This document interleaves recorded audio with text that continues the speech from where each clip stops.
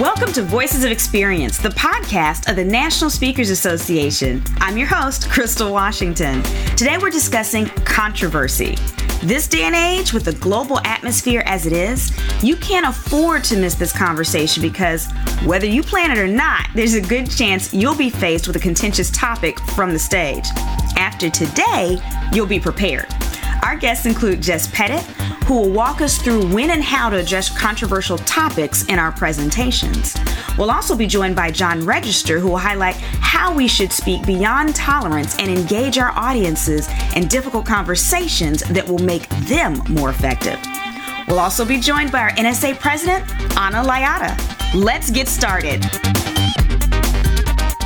On this episode of Voices of Experience, we have Jess Pettit, CSP. For the last 13 years, she's averaged more than 51 unique audiences, which by itself would be impressive, but without doing any outbound marketing. Add to that the fact that she's known for addressing controversial topics in her presentations. She's going to blow away our belief that we have to be safe to be successful speakers. Thank you for joining us today, Jess. Absolutely. Thanks for having me. So let's dive right into this thing. My first question to you is, why should speakers talk about controversial things in their talks? Aren't we supposed to shy away from that and be nice and have everyone like us? So let me address why and why not at the same time. So when you talk about safety, I think it's important to mention that you don't really know how safe people do or don't feel, just like confidentiality. You can't guarantee that because people have computers in their pockets and they're tweeting out whatever. So I think it's an important thing that we often in this profession play it safe, and so then we don't do things. And so what I think is interesting when we talk about controversial topics is that you can make a conscious choice about which controversial topics or which difficult topics or challenging situations, especially in your theme, your topic, your niche market, which ones are you comfortable with addressing and which ones aren't. It's about doing your homework in advance. Sometimes there's also something that happened that day. So do you name the elephant in the room that day or do you skip it? And I think it's up to you, and you have to figure out your own homework. So the three whys, the three whys is that everyone in the room knows that it happened. If it's something in your niche or in your topic, almost everyone in the room knows that this is a thing. And I think it's our responsibility as the experts in that particular area, but also the expert on the stage with the microphone in that moment to do it. So that's the biggest why. Why to address a controversial topic.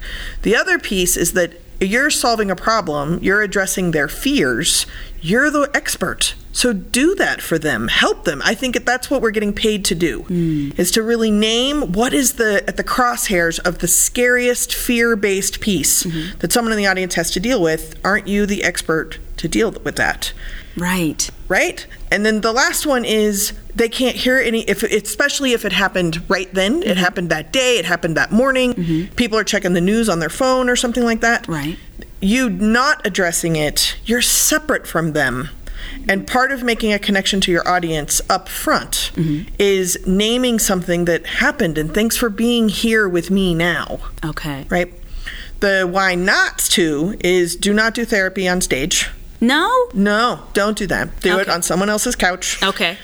That's number one. Number two is if you want to name something that you think is controversial, but you don't know anything about the topic, then you're being flashy. You're going for shock value on a controversial topic. That is ultimately the unsafe thing that a lot of us are scared of doing. If you're not an expert on it, don't talk about it. And if you're not an expert on it and you're scared of talking about it, don't talk about it. That sounds like a recipe for disaster. Yeah, just a tip. Fun facts. The last reason not to talk about something is if it is so personal or it is so distant from the theme that your meeting professional or your client have brought you into talking about, there's no need to talk about it. If you can also still connect with the audience without addressing it, then you don't have to do it. You don't have to be that uncomfortable on stage because of timing. That's the whys and the whys nots. So then how do we talk about these things? So we know now, those of us listening, when it is and isn't appropriate based on our knowledge level and what the audience does and doesn't know. But how do we even address these things? Is there like a formula for how you go about it? Do you just blurt out, so this happened today, it sucks? Yeah, just play it by ear and blurt. That's always good, especially when it's really controversial. Just wing it. Yes. Yeah. Have y'all been on Twitter today? So, hashtag sarcasm. No, don't do that. So there's a couple of hows that I think are important. And so the first one I want to name is what I call like Back to the Future how. Okay. So I was speaking in Sandy Hook during Sandy Hook. Wow. Now, because I was in Sandy Hook during Sandy Hook, none of us knew that what we know now as Sandy Hook, which is when a mass shooter went into an elementary school and killed a lot of small young children and teachers and coaches in the building. I didn't know that was happening in the moment. Right. Neither did my audience, until my audience started getting texts. Oh, my gosh. So I don't know what's happening. Right? So the first thing I want to mention is that when you go back in retrospect, I should have handled that better. There is no way on stage I could possibly have known or even imagined what was happening. Right. I had participants who lost their children that day. Oh my gosh. And I don't know that. Right. But I saw their faces when they got texts. They left the room, they left their stuff on the table, and they didn't return to the room. So number one thing I would say, how is recognize the world is bigger than your 45-minute time slot. Right. It might not have anything to do with you at all. And then take that lesson later when you piece together what happened and apply it to the future. Okay. For me, that's the motivation of why you need to say something right now. Okay. So the other how that I really want to name is I was at a conference in New Mexico.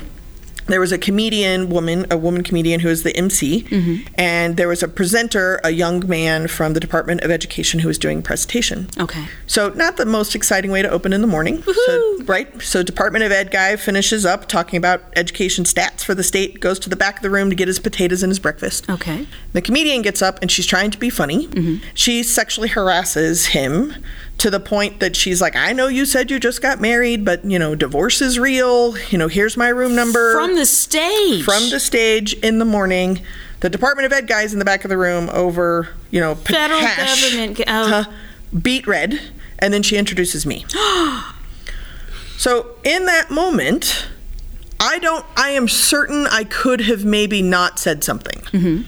But I don't know how to not say something in that moment. Right. So the other how that is important is steal 30 seconds of your time to do your client's hard work. Okay. So what I did is I took the stage and I said, in this time, when we are talking about sexual harassment, we need to understand how power dynamics work. And this behavior is never okay.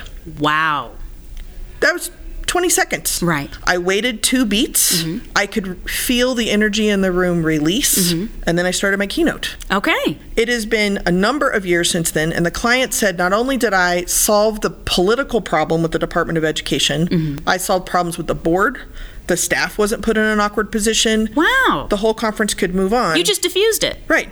That's my expertise. Right. It cost me nothing, right? I can follow a comedian and fix something because that's my expertise.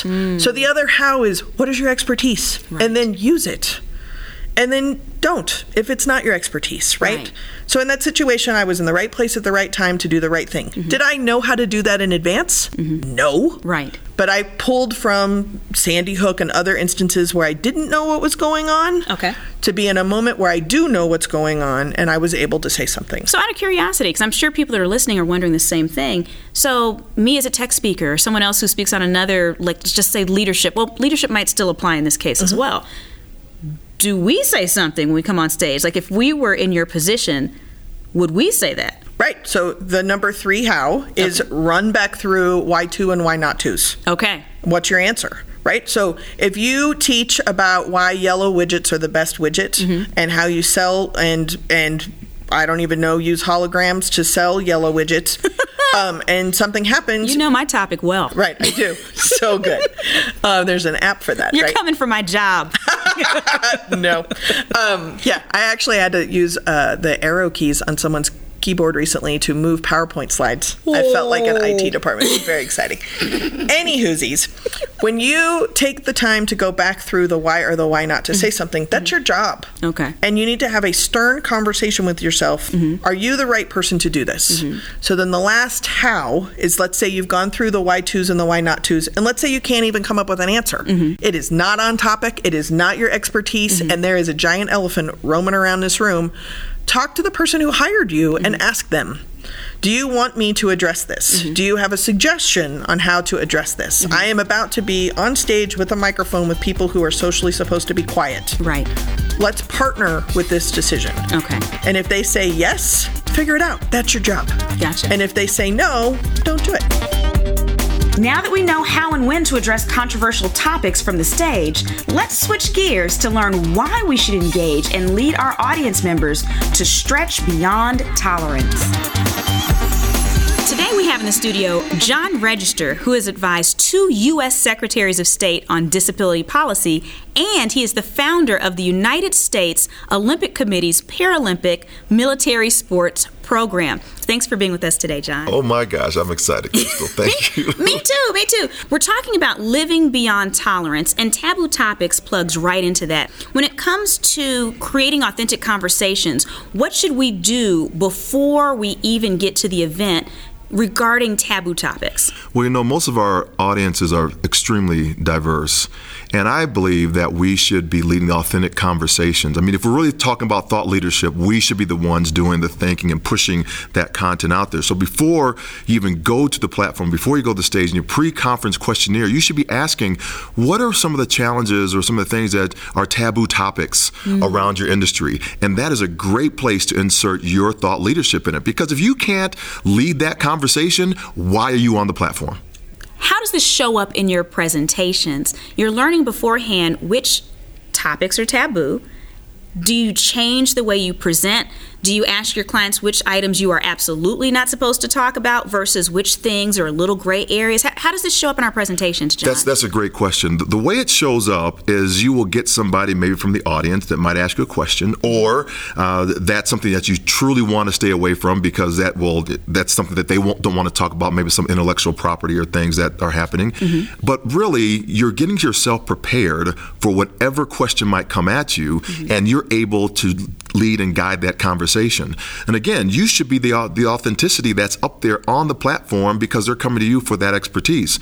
But there's also things that we can do. We can guide conversation and bring people closer and talk about issues that are right there in the room because we can guide that conversation. It doesn't have to be us, pontificating and saying our thought leadership out there. We can actually guide the conversation that's in the room by asking questions and then leading a very robust dialogue. So, for instance, if you know this company has issues with sexual harassment or maybe with some issues with how LGBTQ people have been treated or racism or something, you're saying that based on your topic, of course, because I'm a technology speaker, I'm not inserting this in my presentation. Typically. Right. But you're saying for some of us, we can actually insert this into our presentation to be more authentic and have a more realistic conversation? Absolutely. And I really don't think it matters where it happens because we're a global society and we hear this all the time. And if we're really in a global society, we should be able to, if it comes into our world any type of way, because we're in a diverse, if you think you're not in a diverse audience, right? We're global. We're always a diverse audience, so we should be able to lead that conversation and thought. So whether you are in technology like you are in such a brilliant space, or whether you are in diversity and inclusion, right? We can guide those conversations, and they're showing up everywhere because I call it with inside of disability. Disability is the D word that is there in every one of those ERGs or BRGs, employee resource groups or business resource groups in a company. Disability is everywhere. So therefore, I can lead that conversation and no matter what nomenclature, no matter what model comes up before me. Okay, so what I learned from that then is even if your topic is not related to these things, if there's some overlap, it still makes sense to address it. Absolutely. Okay, but with foresight, because now you've already been planning for it because you already did the sheet with the client, so at least you have some preparation. You're not just jumping out there. Right. Okay, my last question for you. How can speakers address controversial topics from audience members? I think we've all been there. We're on the stage and someone says, I have a question, and they ask you something, and everyone's face looks like a deer in the headlights, the whole audience. How do you address that? Has that ever happened to you? Absolutely. So when you were saying that question, I saw my wife. She's a flight attendant, right? Okay. And when the plane jumps or goes up or down, everybody looks to her to see what's going on. And that's the uh-oh look, right? Right. So with that, I was leading a conversation, doing my presentation with a military group. Okay. And I had a question member from the audience. I'm the only one that's up there, I'm in a suit, not in my military uniform any longer because I'm out of the military. Okay. And the question to me, being an African-American male, and only one on the stage, says, John, let me ask you a question. These are all officers about to lead their troops. I said, what do you think about NFL players kneeling? And he gave me an out and said, well, if you really don't want to answer that question. I said, oh, no, I can answer that question. Okay. And so I told them, and I won't go the whole detail, but I told them, well, there are two parts to this conversation, but you do not have the luxury because you are leading troops to be polarized on this conversation. Ooh. You have to lead this conversation. And so we talked about how to do that, and we got feedback back, and we walked through some facts around things. Okay. But if you think about it, these folks are going out to lead troops in battle, and if I got division before I even get on the battlefield, people die. So not having that authentic conversation, not addressing it in the first place, is dangerous. Absolutely dangerous, and we have to have it because it makes the world that better place for all of us. So it sounds like when you received that question, you actually facilitated the room coming to answers. Does that sound about right? You said you were leading them through facts, so it wasn't just you giving your own statement or opinion. Absolutely. So I researched, where did this argument come from, and what are the facts around it? So I had that with me, but I also had historical facts. When I said all of us know that the first kneelers in the military, for a flag, were not NFL players. Right. And they were like, okay, probably like all y'all out there doing right now. Okay, what are you talking about? Right. Well, the first kneelers were, think about 1776.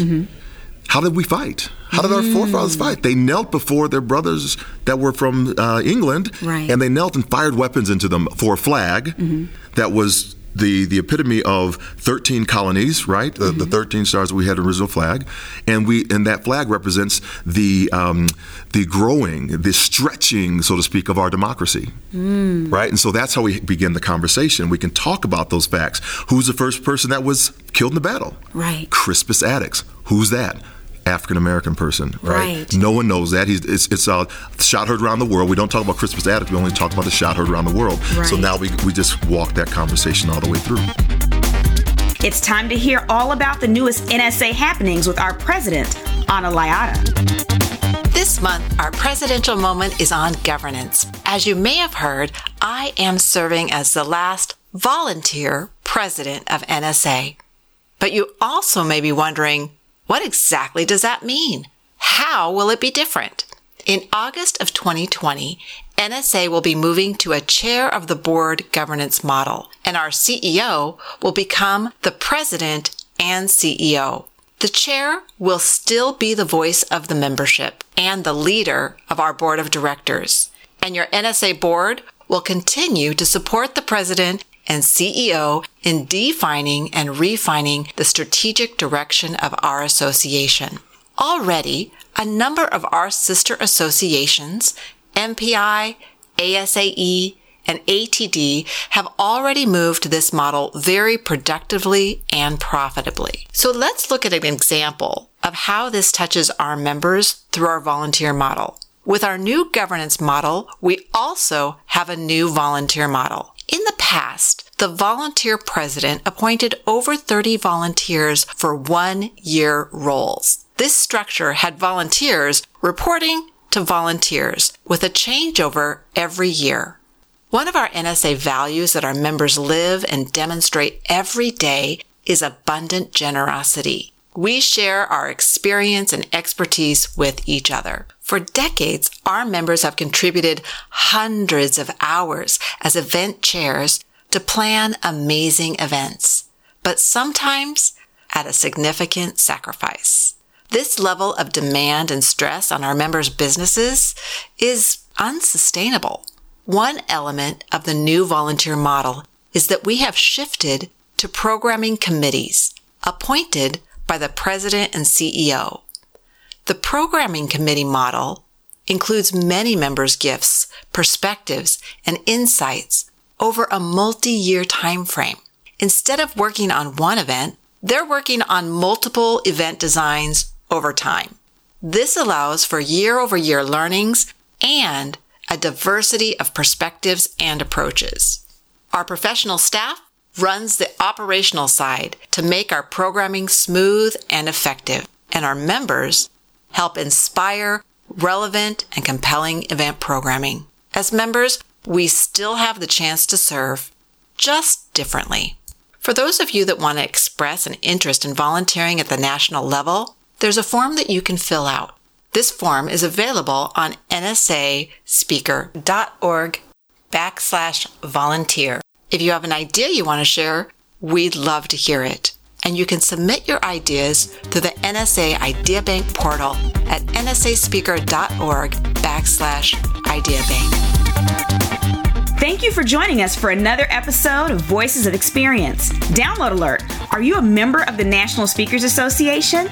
If so, go to nsaspeaker.org/VOE podcast and download a handout from John that will help you facilitate, direct, and dominate difficult conversations.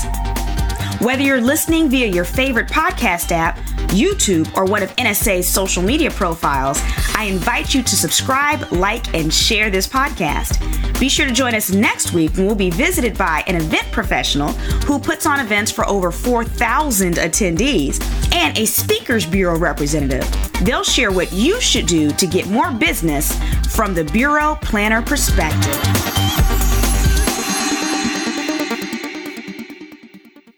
This podcast is a part of the C-Suite Radio Network.